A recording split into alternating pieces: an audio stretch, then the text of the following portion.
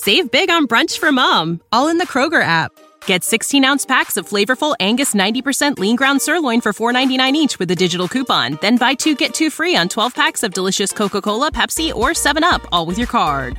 Shop these deals at your local Kroger today, or tap the screen now to download the Kroger app to save big today. Kroger, fresh for everyone. Prices and product availability subject to change. Restrictions apply. See site for details.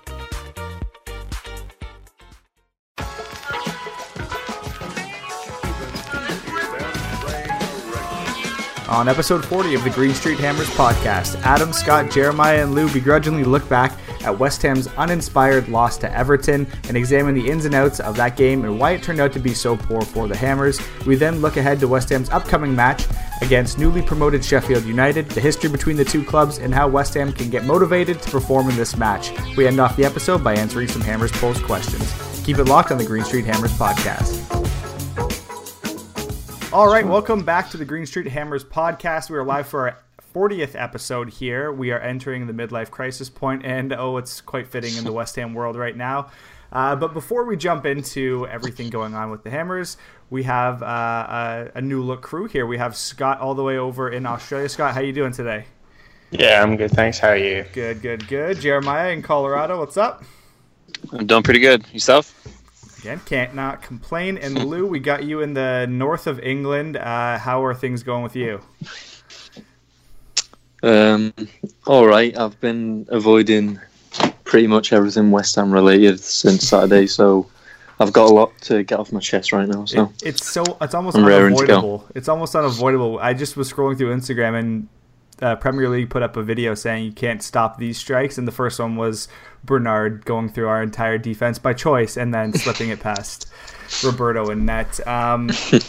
As you said, you've got a lot to voice, and I'm sure you're not alone with that opinion there. And you know, with so many people, I'm sure we're all going to have different takes, but they're all going to be in the same vein. It's a frustrating time to be a West Ham fan because everything was going so right.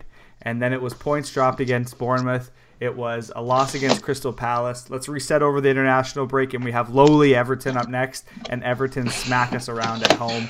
And now we're looking ahead eventually to a Sheffield team who just kept a clean sheet against Arsenal in an unpredictable win there. So I'm feeling less than confident and more than angry when it comes to West Ham right now. But Lou, you were there at the match.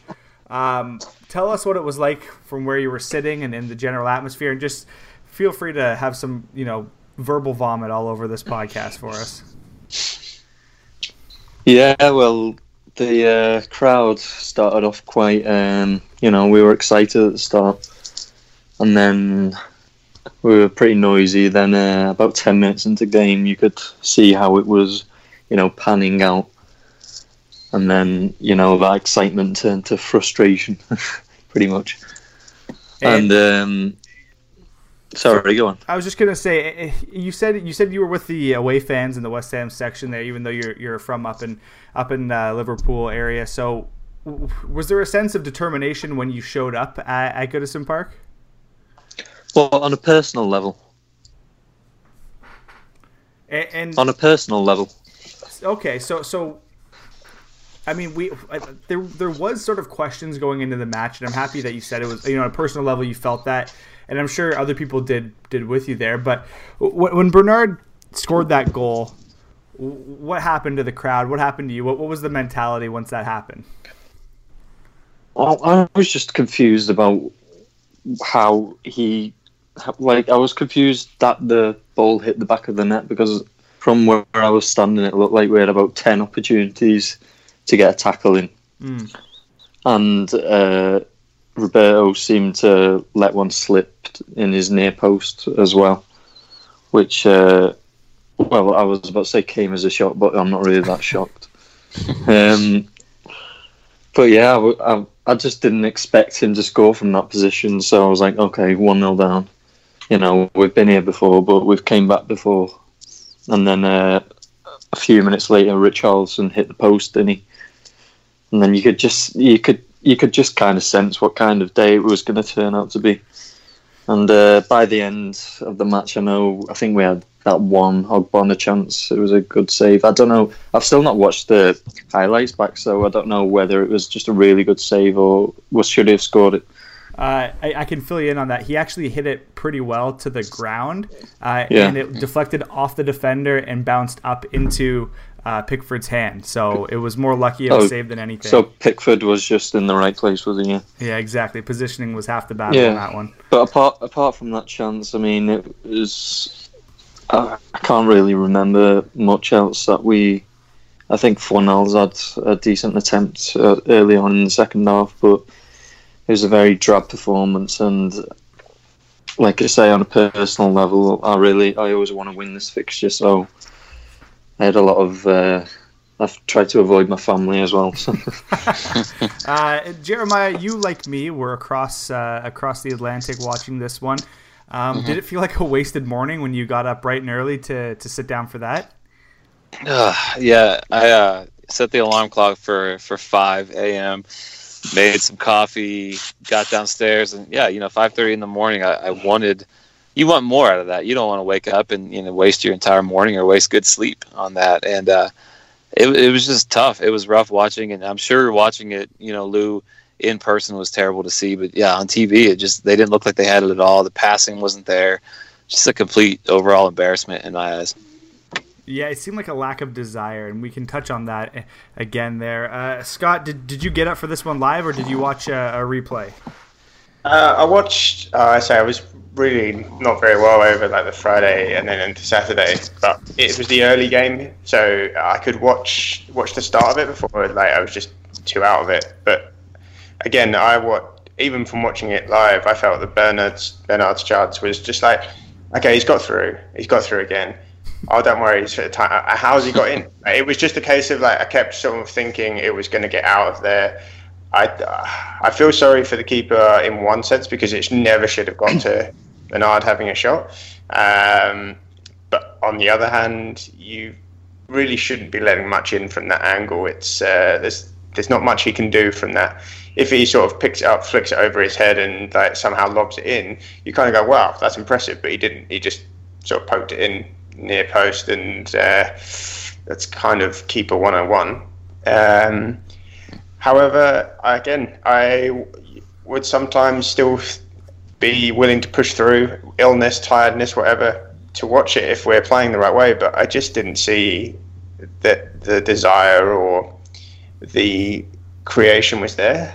It lacked a spark, and I don't know what it is. Sometimes we just turn up, and the willingness to sort of fight for that extra 5-10% in our performances just isn't there every match. I mean, when we played Man United, both teams seemed to be a little bit sluggish, but we fought for it, and that's why we won. We outplayed them. But against Everton, despite the fact that I think if we had scored early or just kept them out for half an hour, they would have started turning. They would have really started getting on Marcus Silva and his team, and we would have had a chance, but we didn't have that resolve. And I think that's really a worry if we want to finish top 10, top 7.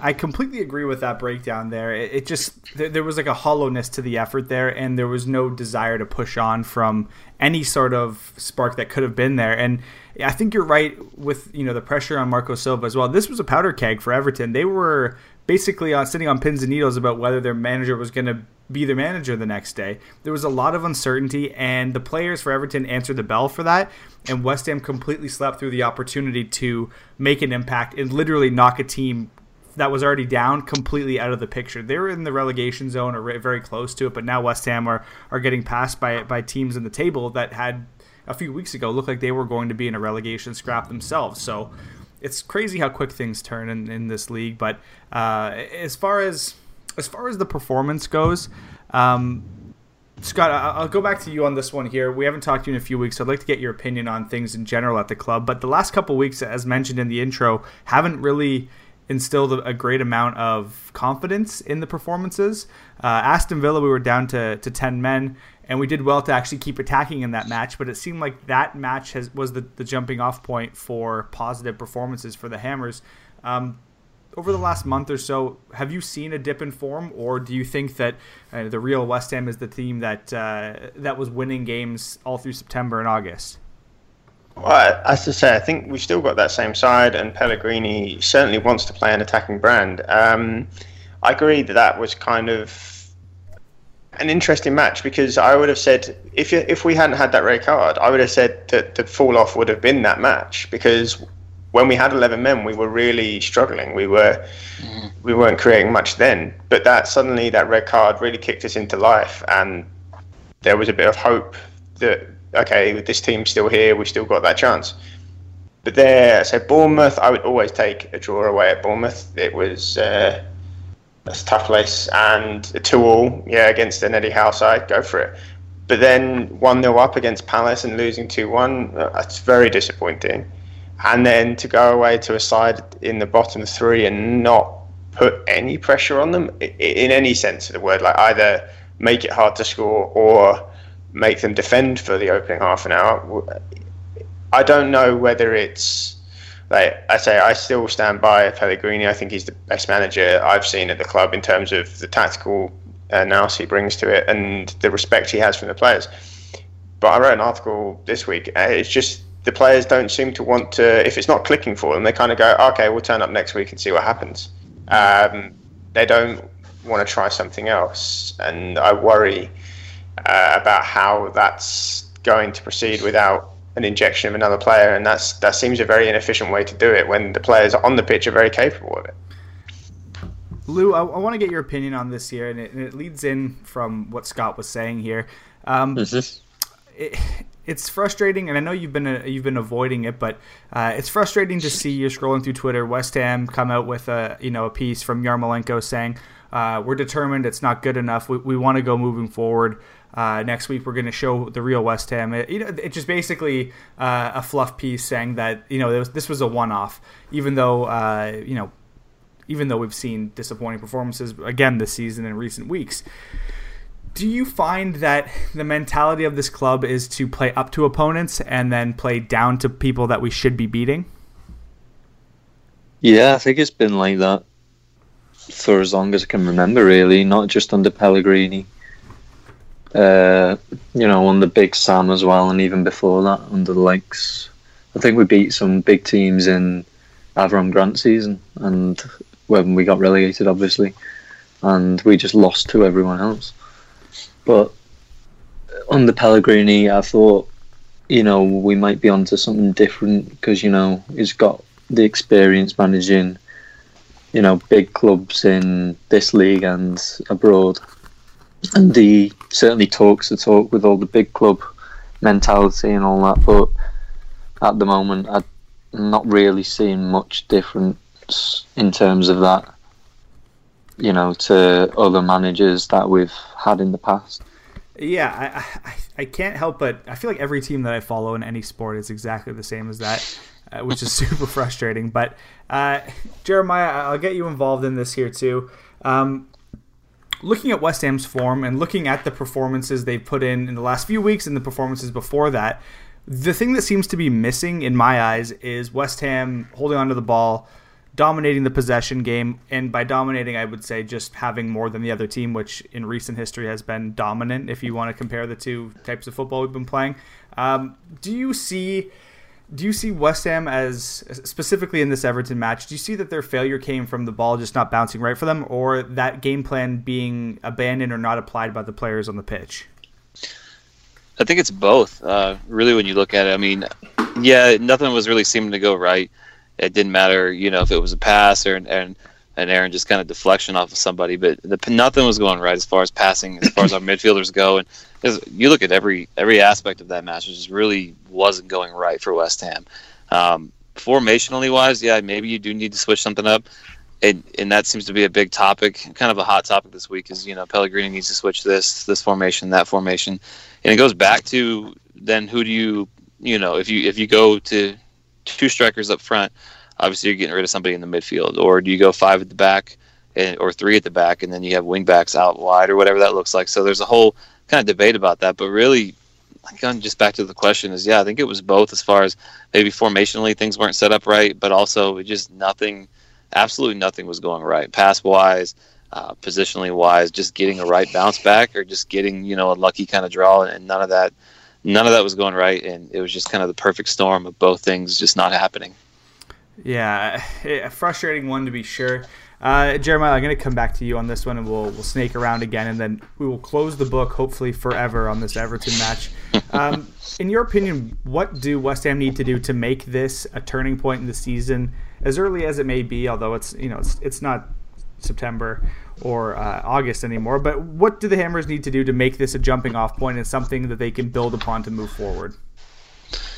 That's tough. I think if you would ask me a couple days ago, I would have, said you're going to move Lanzini out, you're going to change the formation, and put either another striker in a Yeti up front, or maybe you put Yarmolenko up front with Haller and kind of work, a Green Street favorite of like the 4-2-2-2, or maybe just Adam Smith favorite. But I love that. I think still like something like that needs to happen. And I do like the 4-4-2, or I guess you want to just go 4-4-2, and you can kind of play the midfield however you want. Obviously, that means that somebody's probably coming out. But if you move Yarmolenko up front to kind of play as like that second striker-ish, and he's done that before, then you look at maybe moving somebody out on the right side. Maybe you can play a little bit around with that. But I think all in all, you don't want to switch it up too much in my mind, just because you have this kind of bad draw. But I don't think that you want to go crazy and just start moving things around like that. But yeah, dude, something needs to happen, and I don't really know what the answers are, because you even look at the midfield of like who maybe you want to bring in, and you have Lanzini, but is Fornals really better than Lanzini? And some things, but not everything. Is Wilshere playing up to par with that? We don't really know, and you haven't really seen it. So, I wrote a piece about the narrative changing in the midfield, and truly that's it. And it's kind of disappointing because you have all these solid players, and you don't really know what to do with them. Yeah, I think the frustration with what to do that you're kind of experiencing there and outlining is important. I'm happy you brought up the formation as well, simply because a lot of people are talking about who's going to fill the void in the middle of the pitch if you play two strikers. I don't know if I feel like I'm taking crazy pills, because no one else seems to notice that the most work that Sebastian Haller does is right about midfield, jumping up to win headers and knock the ball down. If we have someone who's committed forward, if it's a Jetty or Yeti, that's awesome. If you're playing, Fornals in a more advanced role, or if you're playing Yarmolenko as a possible striker partner for him, that he stays more committed forward, Haller can be your guy who links up play. I mean, I think he did that with, I don't know if he was the playmaker or the goal scorer for Frankfurt, or if they sort of just split the duty there, but there's an option for that there as well. Lou, I want to get your opinion on the same question I asked to Jeremiah. Is there anything that West Ham could take from this match to use it as motivation going forward, or maybe a lesson learned? Yeah, I think we should just use how bad we were as motivation. It should have been embarrassing for the players, in my opinion, to put that kind of performance in the situation we're in, and the situation Everton were in as well. I think they should have been a bit, hang their heads in shame kind of thing. Obviously not dwell on it for too long, but I think maybe, hopefully, it's a kick up the arse that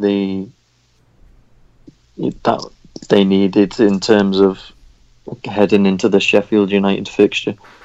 And I know a lot of people talk about, players, read comments online, and players, take that stuff personally. But in the likes of a match that, ended the way that one did, maybe I'm not talking about personally attacking players, but digging out a player online. I mean, you join social media with the intent of, seeing what people are thinking and saying. Well, when you play like the way West Ham did, there's going to be some awful, critiques, we'll call them, on the performance of the players. A lot of them are probably warranted. Maybe the language can change and whatnot, but I think that some of the players can kind of say, yeah, maybe I did play that badly. I won't go into specifics from what I've been reading, but Masuaku's one of them. He blows so hot and cold, it's frustrating. Scott, do you have any insight into what the Hammers can take from this loss? I think, Pellegrini knows his players, hopefully, and I was a bit sort of confused at why Yarmolenko didn't start given his form. And I think we can confidently say Fornals out wide isn't really working. And Lanzini doesn't seem to work particularly well without two sort of very strong wingers either side, because he drifts in and out of the game otherwise, and meant Anderson was coming in too far to try and cover. Lanzini's missing. I don't really know what the answer is. I would be interested in seeing maybe Atleti playing, or Adjeti, however we're pronouncing it. I don't know if there's been a conference call yet to sort of work out that pronunciation, but him maybe in behind Ale and running off of him, because at Frankfurt Ale was kind of it was a target man in a sense, because they had who's the guy that's gone off to Real Madrid? Yeah, Kovic. He was the one banging in the goals. So while we're kind of after a slightly different task for Ale, we're relying on him more for that goal, and he is providing. He's popping up in that 6-yard box, finishing off those moves, which is something we haven't. Well, after Arnautovic, apart from Arnautovic as well, we haven't really had consistently. So I can't fault what he's doing. I just don't think he's getting any support. There were times when even the weekend Fredericks was getting down the right hand side and then just sort of hoofing it, because there were either no options on or he didn't want to take the ball into pressure. And both of those are a bit worrying and concerning from our point of view, because you want to have people willing to take the ball into pressure, into contact, but you also need to have those options. Without someone to pass to, how do you expect your right back to really create anything? And that's modern football. So it's not just the creative players on the ball, it's what they're working off the ball, and I don't think they're putting it in at the moment. Well, I think we've examined this, maybe not as much as we can, but as much as we want to, and I think it's a good point to take a break. We're going to, splash some cold water on the face, snap out of it, and hopefully we can put this past us, although it'll come up in our preview. So we're going to take a quick break, and we'll be right back.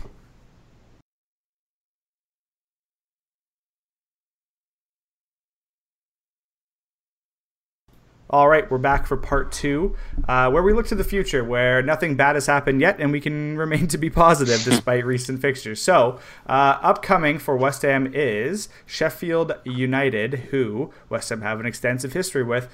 Scott and Lou, or maybe Jeremiah as well, I'm just speaking out of my own ignorance here.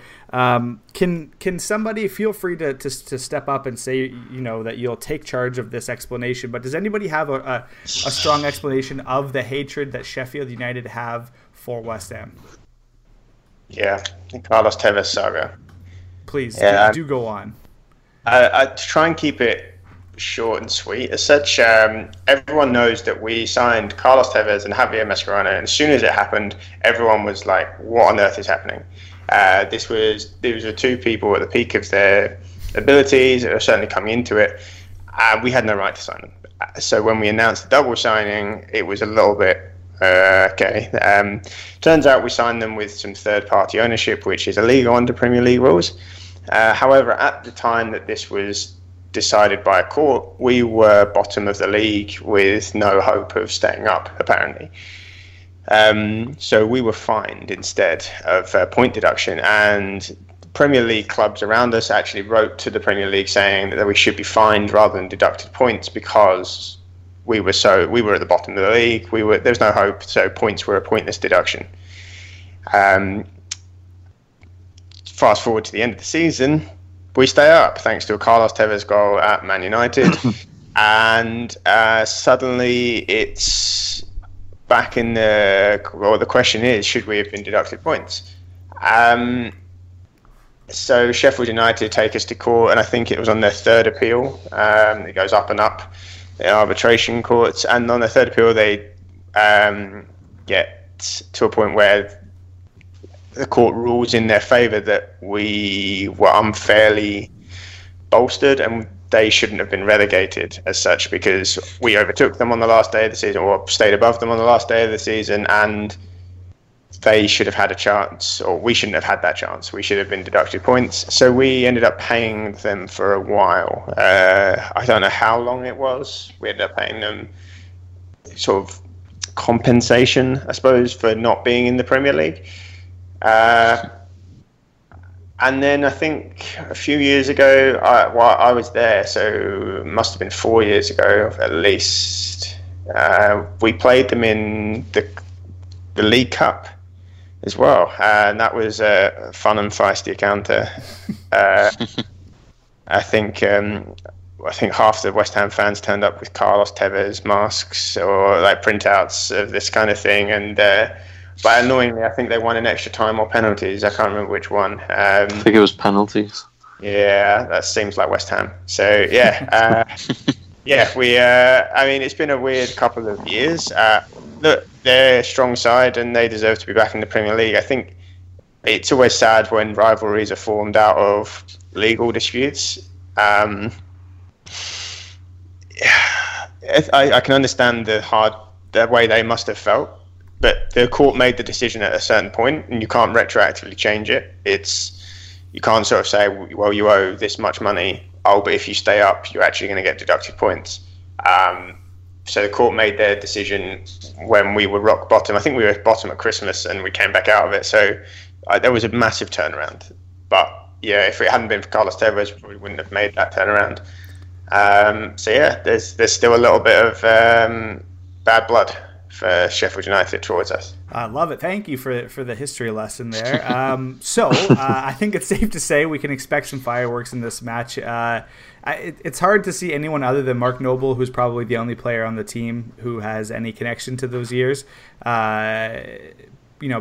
have that connection themselves personally, but the fans will not soon forget, and it is going to be at the London Stadium for a home match, which should be good. West Ham are home for their next two against Sheffield United and Newcastle, so I think that'll be good to sort of shake things off here, and they could focus on a strong home support, sort of insulating them a little bit here, and as we know over the past calendar year, West Ham have done all right at home, so things are turning around there, and hopefully we see 60,000 people with Carlos Tevez masks in the stands. I think I've seen the links for the Amazon page for those coming up again. I think it's only like £2 to get a mask sent or something, so that's pretty good, and I would expect to see a couple. It's a 10 a.m. kickoff for me, so I'm going to be up and excited for that one. But as fate would have it, although I'm going to take, you know what, I'm going to shut myself off before I even say it. Sheffield United are coming off of 2 clean sheets in a row against Watford and against Arsenal. Against Arsenal, they looked really well drilled, but they should have lost this match. They had a penalty that, on a different day could have been called and supported by VAR. Mike Dean decided to not use VAR because I genuinely don't think he understands the process of it. And as well, Nicola Pepe early had a shot where I don't know how he put this in the net, how he didn't put it in the net. Sorry, he was alone in front, the ball was on the floor, and he just turned his foot too much. So a lot of things went right for Sheffield United to keep a clean sheet in this one. That being said, they were counterattacking well at the end. They gave up possession in the second half to stay tight at the back. And they're a good side. So I think West Ham have every bit of confidence in themselves to go out and attack this team, but they also have respect for them. Again, in this match, they had 31% possession on the entirety of it, but they did have 8 shots with 2 on target to Arsenal's 9 shots with 3 on target.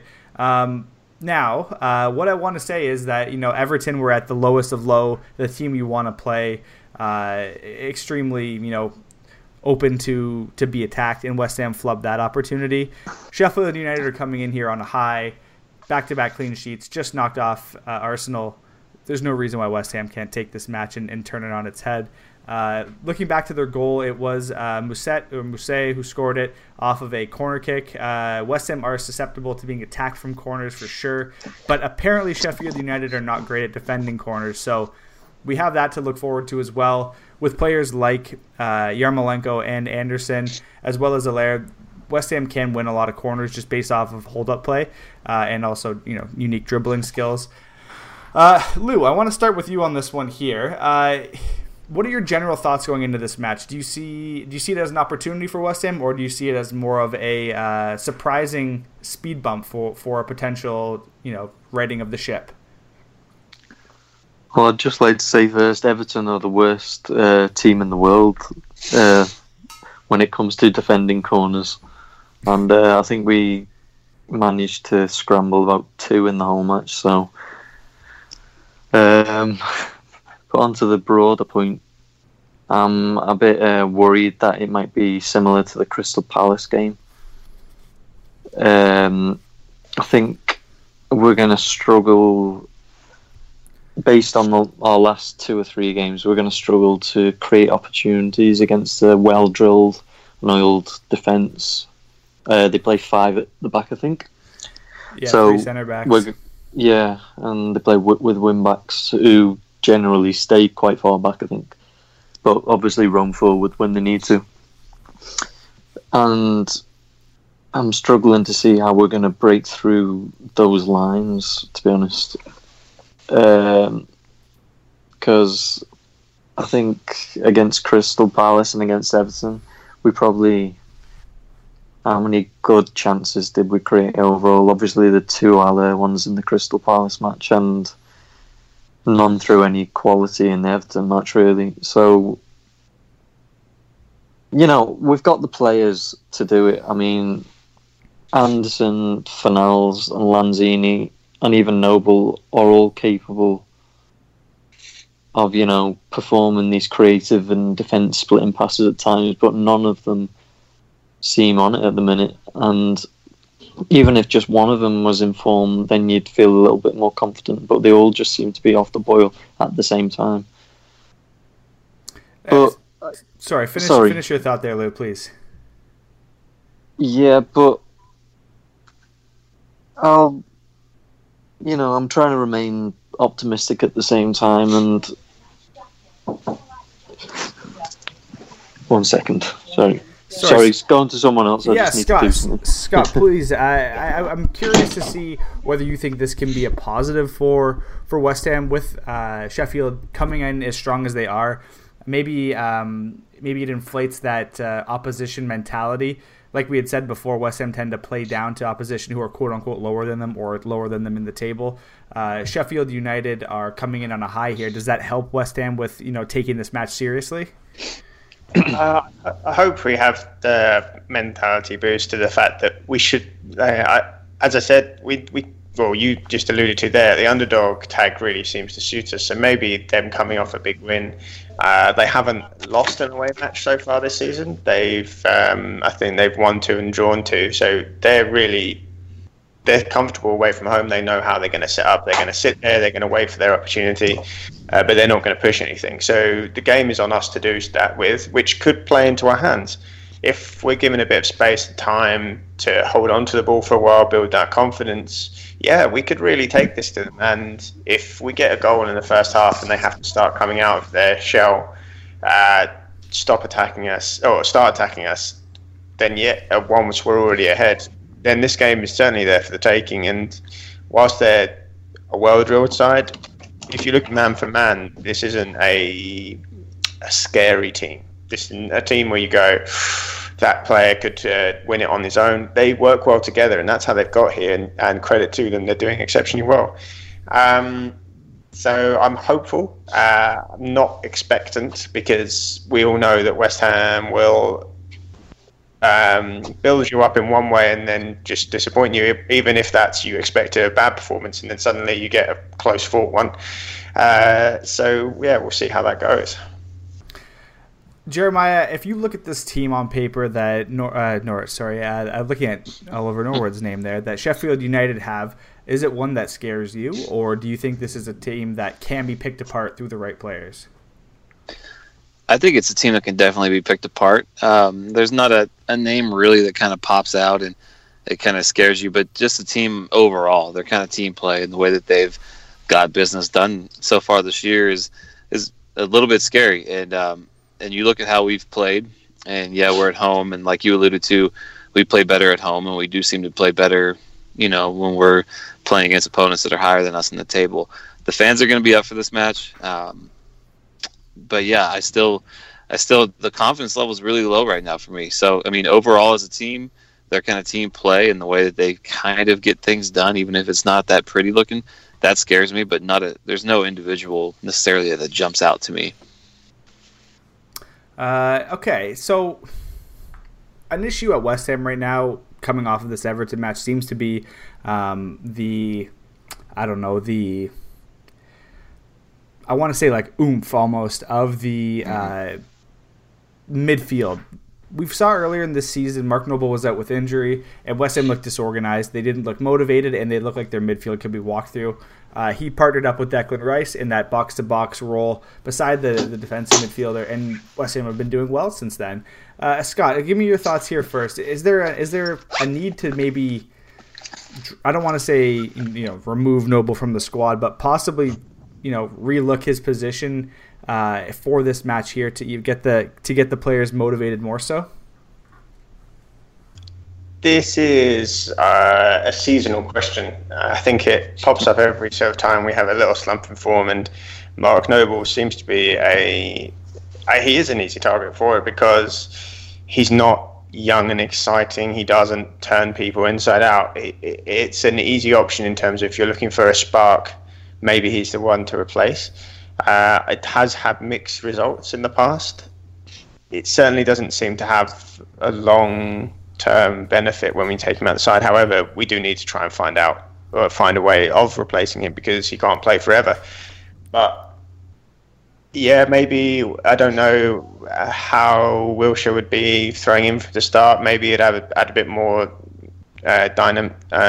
bit more of a dynamic influence in there, especially if we're expecting to have a lot of the ball in the first half an hour, 45. Maybe that is an answer. Maybe that is the way we go about it. It's a difficult question because Mark Noble does bring that extra push for the that elusive 5-10% that wins you a match.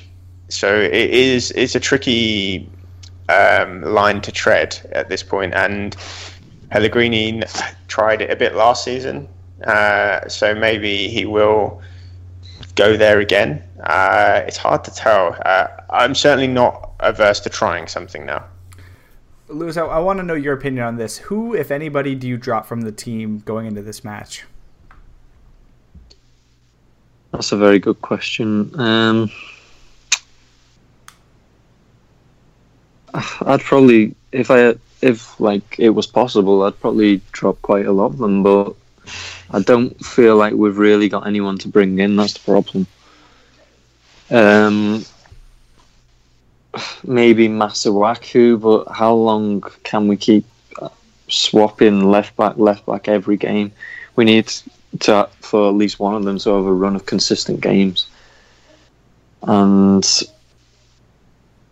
I think, touching on Noble, I wouldn't drop him, but I think certainly he needs to play further back rather than pushing forward and being Haller's support man, if you will, because he doesn't have the pace or athleticism to cope with constantly pressing opposition's defenders. And I think he and Lanzini need to switch it up a bit, because Lanzini seems to be playing a lot deeper than what most West Ham fans would like, and I think that in turn gets him, makes him a bit lost in games, and he doesn't know where to receive the ball and when to run with it. So I think he needs to start playing further up. But for your question, yeah, I don't think there's really anyone to bring in for us to be able to drop people. Jeremiah, would you remove Masuaku after his pretty terrible performance against Everton in place of Aaron Cresswell, who by all accounts has been training all week? Yeah, 100%. I didn't realize, I guess, that he was out injured before this match. So seeing Masuaku's name on the team sheet was shocking. And I think that for 100%, I would pull Masuaku out and put Cresswell in. And you got to run with that. And hopefully that will be at least kind of a starting point on that backside to get things going and moving forward. All right. I don't want to give up anything that we are going to be potentially putting with pen to paper together, but we'll start with you again, Jeremiah. Do you have a prediction for this match score-wise, and do you have any goal scorers in mind that you think will get on the team sheet, or the score sheet, rather? Yeah, so I'm gonna stick with what I went with a couple weeks ago. I kind of did a piece predicting over the next, I think, 4 matches, and in this match, I predicted it to be a draw. I think it's still going to be a draw. I don't have the exact score, but I do think we're going to see Haller get back on the score sheet, and if something happens where we don't start Lanzini and maybe we give Wilshere a chance, I would love to see him get on the score sheet. So I'll say those 2, which I think if you put the math together, I would say it's a 2-2 draw. Perfect. Okay, Lou, what do you got? Yeah, I know I'm not overconfident about the game, but I still think we'll probably manage to scrape through in the end. Maybe 2-1. I can't really see us keeping a clean sheet with the way we've been defending recently. So yeah, I'd take a scrappy 2-1. You echo exactly what I think as well. I think 2-1. It's going to be sort of the reverse Crystal Palace fixture where they take the lead and West Ham come back to take the victory there. Scott, why don't you close us out with your prediction and any names that you think will get on that score sheet? Yeah, I think I'm going to back Ale to score. I think we're going to be spending a lot of time in and around their box. That's their style. In recent matches, they've set up a strong defensive line, but hopefully we can get in and around that once or twice.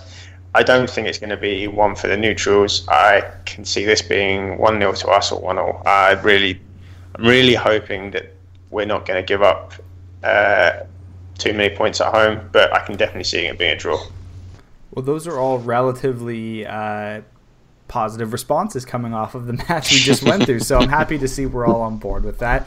Guys, as is tradition, we will close out this episode with a look at some Hammers Polls questions. Again, in as few words as you can. We'll try to get through as many, but if you need to go off on a rant on something that pops up, please, by all means, feel free. The first question comes but 11 minutes ago, and it's an interesting one, and it's probably one that was generated by the general sourness on Twitter, we'll call it in a polite way. Is Anderson in danger of being a flop? Scott, what do you think? Yes or no? I don't think so. I think he's a quality player and it'll come back through. It's just you can't. We've got people expecting just because there was a big price tag them to perform absolutely every week. It doesn't happen in any job. There are very few players in this world who perform the same week in, week out. Anderson is mercurial in that way, but he does provide a lot to the fans. I don't think he's a flop, no. All right, Lou, what do you got? Well, I was actually arguing with a City fan on Sunday morning on Twitter who was arguing that Claudio Bravo was not a flop for them. So I've learned something new over the last few days. I mean, expectation of people's flops has gone seriously down. So I don't think you can call Anderson a flop. But seriously, yeah, he's just so frustrating. I don't know what to say about him anymore. He's just it's frustrating because you know he can do better, and you know he's got all the talent in the world, and you want him to do well. But some of the things he does on the pitch, he just leaves you just confused. Like certain passes, how he loses the ball. But even though I think he was on an absolutely dreadful game the other day against Everton, I was still a bit shocked to see him taken off at half time, because I feel like even when he is having a poor game, he can produce a little bit of magic that can get us back into a game. And it's not a move I would have gone for. I probably would have taken Fornals off instead. And Brody on loan, go on to that wing. Yeah, definitely. But overall, I don't think he's in danger of becoming a flop, but he definitely needs to start performing on a more consistent basis. Completely agree. Jeremiah? Yeah, I wouldn't say he's a flop. A bad match, and you look at some of his even like the matches when he does play bad, and he'll still have a couple quality passes or he'll get an assist. And I would say overall in the last year and a half that he's been here with us, he's probably, in my mind, has exceeded or come close to exceeding the price tag that we got for him. I mean, he's played really well, just one bad match, and I think it's kind of just a succession of the team not playing well over the last couple of weeks, and people are just finding a scapegoat. Yeah, I can't disagree with you guys there. I think he's been asked to transform his game from heavily attacking to being a two-way player in a much more physical league, and as well, he got a lot of maybe misinformed or uninformed defenders marking him last year, and there tends to be a doubling up on him this year. So it's just a matter of a slow start, in my opinion. He'll come through it. 31% of people say he's a flop, though, or in danger of being one, which is crazy. Anyways, West Ham's next two games are both at home to Sheffield United and Newcastle. How many points will the Hammers pick up? 0 to 2, 3, 4, or 6? Jeremiah, what do you got on this one? I'm going to go with 4. I think, like I said, I think this weekend's going to be a draw, and then I think when we get Newcastle come in, we're going to head and win that. I think we're going to be in the upslope of this West Ham roller coaster that we seem to always be kind of on. And, yes, I'm going to go with 4. All right, Lou, what do you think? I'll go with 6. It would be a bit contradictory of me to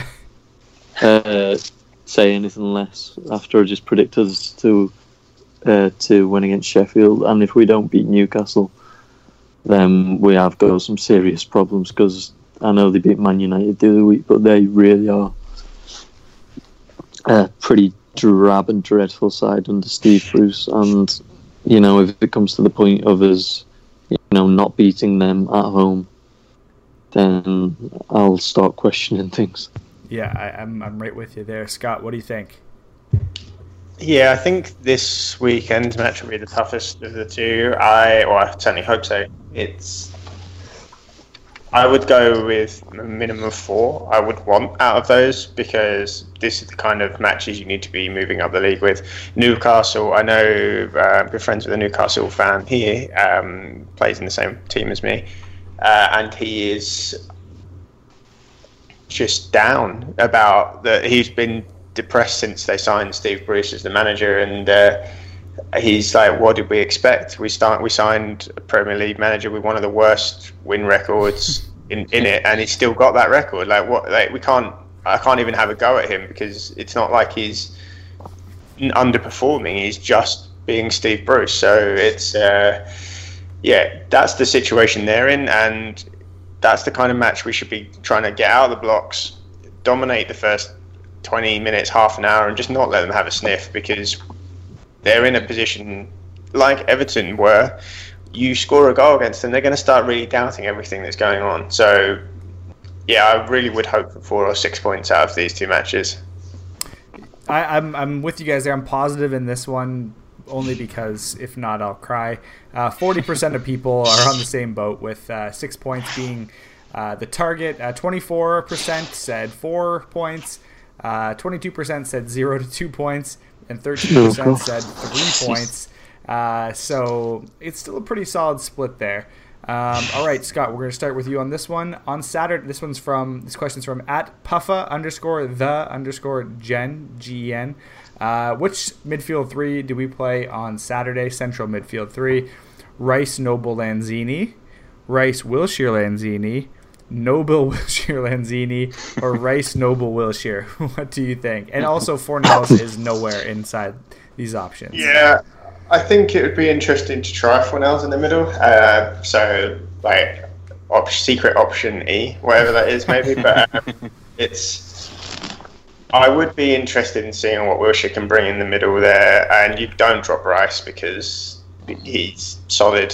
I know he's made a mistake or two so far this season, but he has been by far our most consistent performer in terms of positioning, the balls being played and that kind of thing. So, yeah, I would maybe go with, my secret option of Rice, Wilshere and Fornells, just because I don't know if Lanzini needs a bit of kick up the backside and reminding that he's not undroppable. Lou, who do you got out of this one? Or, as Scott did, feel free to go off the board. Yeah, my argument for Noble would be, like you said before, he's the only one who can really understand the history of our rivalry with Sheffield United. So, in turn, he might, treat it as a big game, like when Man United, Tottenham, and all that come. You know, when he performs to his best, that's my hope anyway. So, I would like to see Wilshere though, but you know, for the reason I just stated, I'd keep Noble in next to Rice, obviously. And there's a toss-up between Fornals and Lanzini, you know, ahead of them. But if Pellegrini continues to, you know, push Noble further forward, then I think it's a bit futile even having him on the pitch. All right, Jeremiah, who do you have as a midfield three? Yeah, I'm gonna, unlike Scott, I'm gonna play the game the way it's supposed to be and pick one of those four options. I'm only kidding. I'm gonna go with the fourth one, the kind of all English midfield, and I know I've been kind of skeptical on Wilshere, but I think that if we are gonna see anything out of Jack Wilshere, it's gonna be soon. It has to be now. This is a good opportunity. I do think Lanzini needs like a solid kick up the backside to kind of give him whatever type of motivation he needs to get going, and clearly he's not been as strong defensively. You know, he'll like to get in there and he likes to get a good attack going, and he'll get in someone's face, and he also goes down relatively easy at times too. But I think I forget where I heard this on which podcast. I know this is a little bit of a rant, but whenever Anderson's on his best and you kind of have a lot of players playing off of Anderson, it seems like Lanzini has more room. Whenever Anderson's not on his best, players can focus back on Lanzini a little bit more. So I think that's kind of what's been happening a little bit. So maybe getting Wilshere in there can maybe get a little bit more strength, and he has the, you know, he's a Premier League veteran. He's been around for a while. Just the ability to be in there and play that. And one, like you said, it gives Lanzini a kind of kick up the backside, and two, it gives us the opportunity to see what Wilshere's all about. So I don't know what anyone really said because of how confusing this question is, but I clicked on one of these random options to get a percentage, and Rice, Noble, Wilshere has 55% of the vote.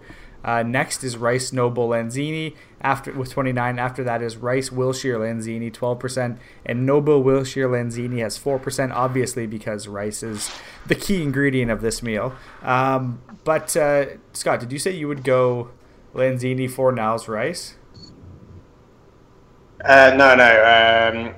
I would go with Fornals, Wilshere, Rice. Okay, I'm going to go for, you want option D, A, B, C, D. You want E, I'll go option F, and I'll say if they're not going to drop Lanzini, then throw Fornals in the mix and just go extremely attacking heavy. See what happens. I don't know. Will anything crazy happen? Maybe. Will we get 3 goals scored against us? Probably. But who knows? It'd be fun. All right, let's look around here. I don't know what your definition of fun is, but I don't know. Yeah, maybe masochistic fun. You are West Ham fans, so that makes sense. Yeah, I chose this life. I'm sorry. Okay, we'll close out with this question here.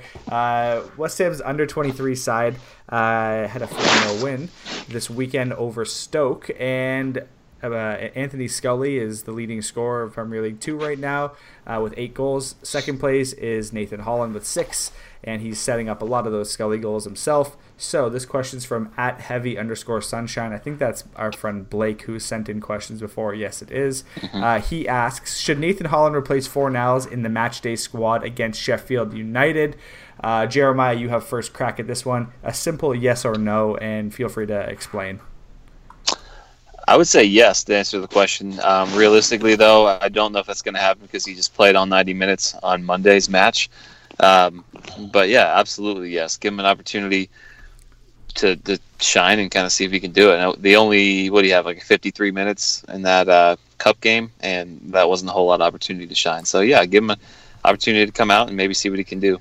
And for all intents and purposes, he was awesome and the only positive going forward in that game in the first half. Okay, Lou, your thoughts on Nathan Holland and potentially replacing Fornals?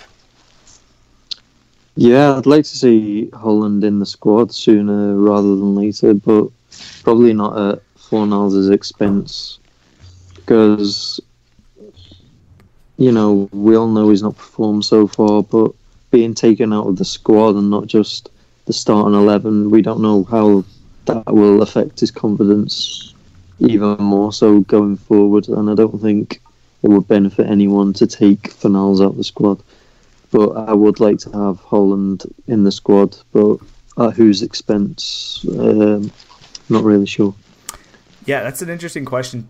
At whose expense? I would almost say Pellegrini may do well to simplify things. If Anderson's your left winger, keep him on your left side and have Holland be his bench sub who can come in and play the left side. We don't have anyone else who really can. And then, it also detracts from Anderson not only playing, an attacking style, but also his tracking back responsibilities. Half the time he's forced to switch sides of the pitch as well to try and drive the attack from the right wing. Simplify it. Bring Holland in as his backup. I volunteer Carlos Sanchez's spot as a sacrificial player, but that's just me. Scott, what do you think? Yeah, I'd agree with that. I don't think that he's maybe coming straight in and replacing someone like Fornals, who is an attacking option, not in his spot. And I still think Fornals has got a lot to offer the club. You don't get the kind of performances for the Spanish youth side that he produced by accident. He is a talent and he will come good, whether that's with us or someone else. That's another question. But I want to see him included more often. I don't know if it has to be straight in. I want to start seeing him off the bench. I want to start seeing him in and around the squad more often, just not as a punishment for someone, but when someone's injured, just get him up and in there rather than filling the bench with senior players who aren't really contributing. Carlos Sanchez is that player for me. I don't really know what he's offering there. I'd rather see someone like Diop pushed into Rice's role if Rice does get injured. But it's there's a lot there that he can offer, or Holland can offer, as a attacking option on that left side, and I think he's got a lot to come. I completely agree, and it's far too early to be writing off someone like Pablo Fornals, as you mentioned there, Scott, and as we've all mentioned. But we should wrap it here. We've been going on for far too long. We're all positive and excited for this weekend's match as a potential new leaf for the West Ham team, and we're excited and hopeful that it'll happen against Sheffield United at home, and we'll start another run of unbeaten matches. We will know that come Saturday for the morning for us, I guess, the late night for Scott, and right around when it should be for Lou. But for the Green Street Hammers in episode 40, we are signing off, and until next week, come on you Irons.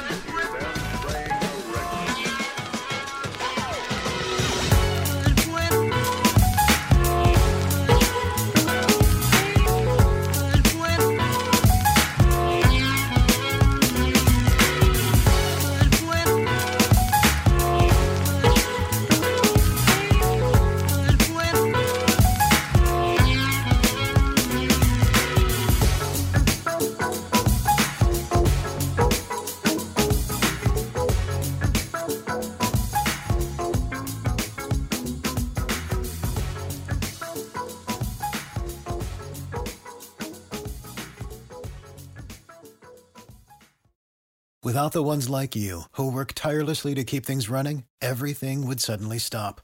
Hospitals, factories, schools, and power plants, they all depend on you.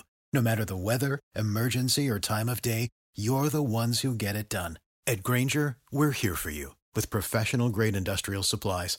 Count on real-time product availability and fast delivery. Call, click Grainger.com, or just stop by. Grainger, for the ones who get it done.